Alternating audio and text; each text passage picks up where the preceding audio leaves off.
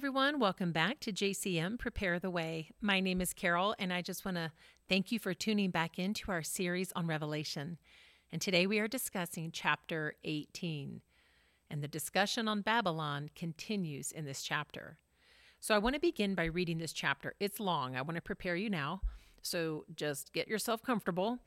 But I want to read the chapter first, then we're going to go into a discussion, which shouldn't take very long. So let's begin by reading. After these things, I saw another angel coming down from heaven, having great authority, and the earth was illuminated with his glory. And he cried mightily with a loud voice, saying, Babylon the Great is fallen, and has become a dwelling place of demons, a prison for every foul spirit, and a cage for every unclean and hated bird. For all the nations have drunk of the wine of the wrath of her fornication. The kings of the earth have committed fornication with her, and the merchants of the earth have become rich through the abundance of her luxury. And I heard another voice from heaven saying, Come out of her, my people, lest you share in her sins, and lest you receive of her plagues. For her sins have reached to heaven, and God has remembered her iniquities. Render to her just as she rendered to you, and repay her double according to her works. In the cup which she has mixed, mix double for her. In the measure that she has glorified herself and lived luxuriously, in the same measure give torment and sorrow. For she says in her heart, I sit as queen, and am no widow, and will not see sorrow. Therefore her plagues will come in one day, death and mourning and famine, and she will be utterly burned with fire. For strong is the Lord God who judges her. The kings of the earth who committed fornication and lived luxuriously with her will weep and lament for her when they see the smoke of her burning, standing at a distance for fear of her torment, saying, Alas, alas, that great city Babylon, that mighty city! For in 1 hour your judgment has come. And the merchants of the earth will weep and mourn over her, for no one buys their merchandise anymore.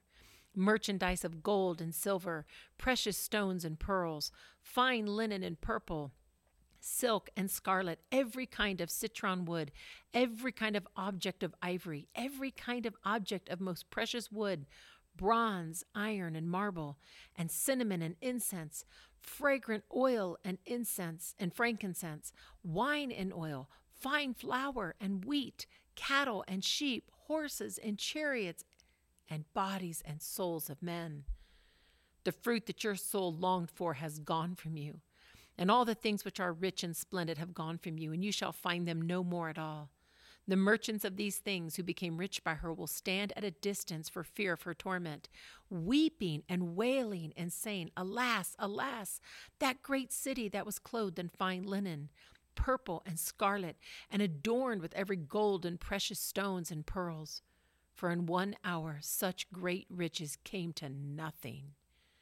Every shipmaster, all who travel by ship, sailors, and as many as trade on the sea, stood at a distance and cried out when they saw the smoke of her burning, saying, What is like this great city? They threw dust on their heads and cried out, weeping and wailing, saying, Alas, alas, that great city, in which all who had ships on the sea became rich by her wealth. For in 1 hour she is made desolate. Rejoice over her, O heaven, and you, holy apostles and prophets, for God has avenged you on her. Then a mighty angel took up a stone like a great millstone and threw it into the sea, saying, Thus with violence the great city Babylon shall be thrown down, and shall not be found any more. The sound of harpists, musicians, flutists, and trumpeters shall not be heard in you any more. No craftsman of any craft shall be found in you any more, and the sound of a millstone shall not be heard in you any more. The light of a lamp shall not shine in you any more. The voice of bridegroom and bride shall not be heard in you any more. For your merchants were the great men of the earth. For by your sorcery all the nations were deceived, and in her was found the blood of prophets and saints, and of all who were slain on the earth. Wow. After Babylon is destroyed so violently and swiftly in a day, with violence, having been consumed by fire, her judgment is described as permanent and absolute. Never again will there be heard in this city music, Workers will never rebuild this city. Tradesmen will never be active in her again. All agriculture will cease. There will be no marriage, no weddings. Human life there will not return. Her description is almost like that at this moment of like caged, where every foul thing is going to be bound up, but then eventually cast out. This last big Babylon was a godless place where riches and excess were worshipped. It became the financial center that dominated world rulers, and it will be destroyed. You know, one of the big changes we've seen in our world is that real power, worldly power that is not with politicians. But we are discovering, right, that it's with big business. You know, in an article from Fortune magazine in February of 2022, the headline read, "Corporations, not governments, can create a better world." Isn't that interesting? And when I read through in that article, the article itself made reference to corporations and their investors are becoming more committed to a better tomorrow. When looking to address a big social problem, don't just write to your congressperson, contact your latte vendor. So you see where it's all heading. It's all heading in that direction. And this is what we see in Revelation. And when Babylon is destroyed, a heavenly messenger opens up chapter 18, coming out of heaven to announce it. It's a joyful moment. This angel is filled with power and authority, whose glory illuminates the whole earth and cries out, "Babylon is fallen, is fallen." It is a great proclamation. What a message for the world to hear at this moment. It is a time of great rejoicing and celebration because this evil, this immoral place is no more. Now there's only one more big event to take place, and the shift into a new heaven and a new earth and new Jerusalem begins. And there's a message for God's people in all of this, that there is no place for holy people in a city devoted to immorality. Notice what it said in chapter 17 and what it says in chapter 18 about God's people. In chapter 17, first we learn that believers will be martyred in this city, because chapter 17 says that the whorer is drunk with the blood of the saints, those who bore the testimony of Jesus. Christians are not popular in a place that's devoted to selfish indulgence. People will not want to hear about a righteous God in a place like that. So they're going to want to silence Christians, just like they did in ancient Rome, remember? Christianity will grow more unpopular, my friends, as time marches on towards the end. We will be more and more unwelcome in an antichrist society. Secondly, the thing that Christians need to be aware of, or that's pointed out, in this chapter, the saints are told to come out of her, my people. This is God's people. Why? So that you will not share in her sins, so that you will not receive her plagues, her punishment, for her sins are piled up to heaven. And God has remembered her crimes. It is time to pay the price.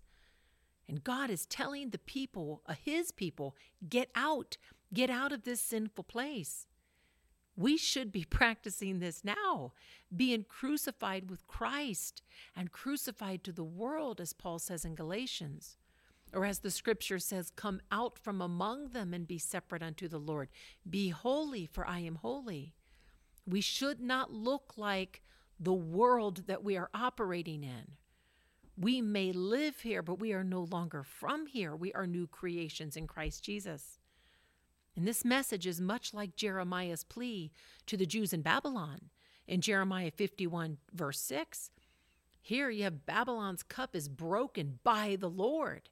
Where decadent Babylon, that real Babylon, was beyond healing, and it had to be abandoned. The destruction of that Babylon, the ancient Babylon, it was the vindication of the justice of God. And it would be realized again, of course, here in Revelation. But God's people were instructed to come out of her. just as they are instructed here to come out. And note something. It doesn't say the Lord will take them out. It says for them to act. Come out. It's something we have to choose to do. It's going to be a choice. So clearly, not all believers are going to be martyred. Some may escape with their lives. However, in order to escape, they'll probably have to leave every single thing behind. And will they be willing to do that? And then thirdly, the third thing for God's people is this. When Babylon falls, a celebration is commanded in verse 20. Rejoice over her, O heaven, and you, holy apostles and prophets, for God has avenged you on her. God has judged her for how she has treated you. And to be an apostle is to be a sent one. We are all sent out, right? So we're talking about Christians singing and rejoicing at the destruction of the financial systems of the world, at this immoral place.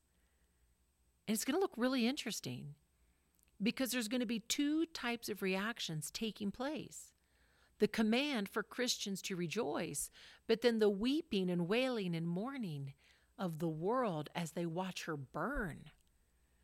See, the world is going to be weeping and mourning as they watch this city burn up. The merchants of every kind of good are weeping and mourning because no longer will their goods be needed. They had all those goods that made them rich, whether it was gold or silver, those precious stones. You can think of jewelers. You can think of people who used precious gems and gold and silver to make all kinds of things. You have fragrances that people used, clothing, wines, food, building materials, cattle. Think of purebred animals. This goes on and on. It makes sure it identifies just about everything people need on the earth. And so these merchants are mourning. But it also says at the end of that list, the bodies and souls of men. Imagine the huge industry, my friends, of trafficking, child trafficking, drug mules, people who are used to smuggle drugs into countries. Think of the industry of prostitution, right? Think of gambling. Think of all of the things where people make a lot of money. All of this unholy fruit that made them rich is now gone from them, and they mourn greatly. All the shipmasters will also be mourning. All who travel by ships and all who trade on the sea, they too are watching from a distance as this city is up in smoke. Friends, think of all the barges, all of the crates that are transported on the seas. Imagine the goods that have been transported over the years, weaponry, children, money laundering, slaves. People aren't in these businesses if they're not making money. But now that money is gone, and they too will mourn. And then contrast that with the Christians around the world and heaven above who are commanded to rejoice. Two very distinct reactions will be taking place at the same time. And you know, there's that peculiar verse in verse 23. Says, the light of the lamp shall not shine in you anymore, and the voice of the bridegroom and the bride shall not be heard in you anymore. Yes, it means people will not be there. But I also look at that verse, and to me it also shows that believers, followers of Christ who are called the lamp of the Lord, they used to be heard in this city, but no more. Jesus used to be heard in this city as the bridegroom, but no more. From now on, even that is gone. And from now on, the voice of the bridegroom and the bride is heard only in regards to the marriage of the Lamb and the New Jerusalem.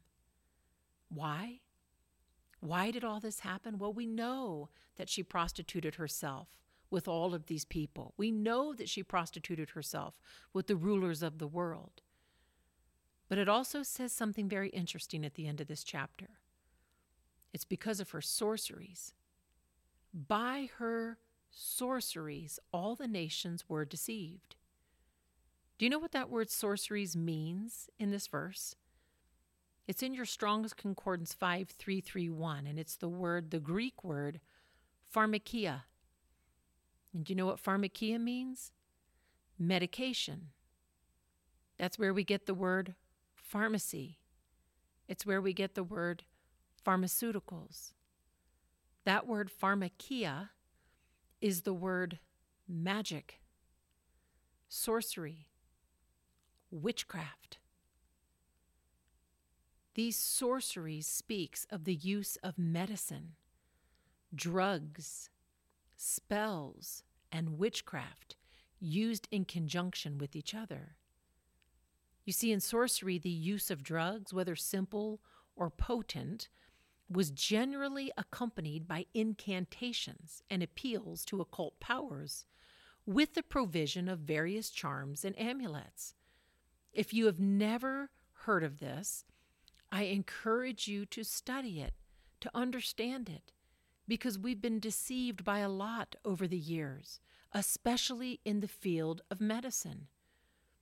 And so this specific type of sorceries, this pharmakia, it was professed that it was designed to keep the patient from the attention and power of devils.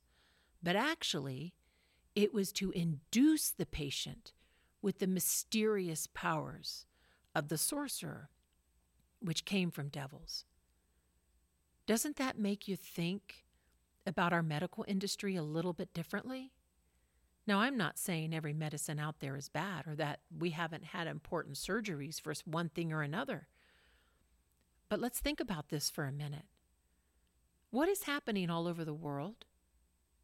Over-medication. Rather than looking for natural solutions to our health issues, we are instantly prescribed a pill for our problem. Have you ever noticed that?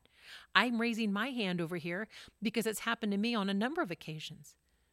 Consider for a moment, my friends, that global revenues from the pharmaceutical industry total $1.2 trillion. Trillion. Tell me they're in the business about making us healthy. And Pfizer is a pharmaceutical leader. Now again, I'm not saying these companies are bad, but when you think of that word pharmakia, it's where we get the word pharmaceutical and pharmacies, and how the pharmaceutical industry is one of the largest in the world. It definitely makes you think. It's witchcraft.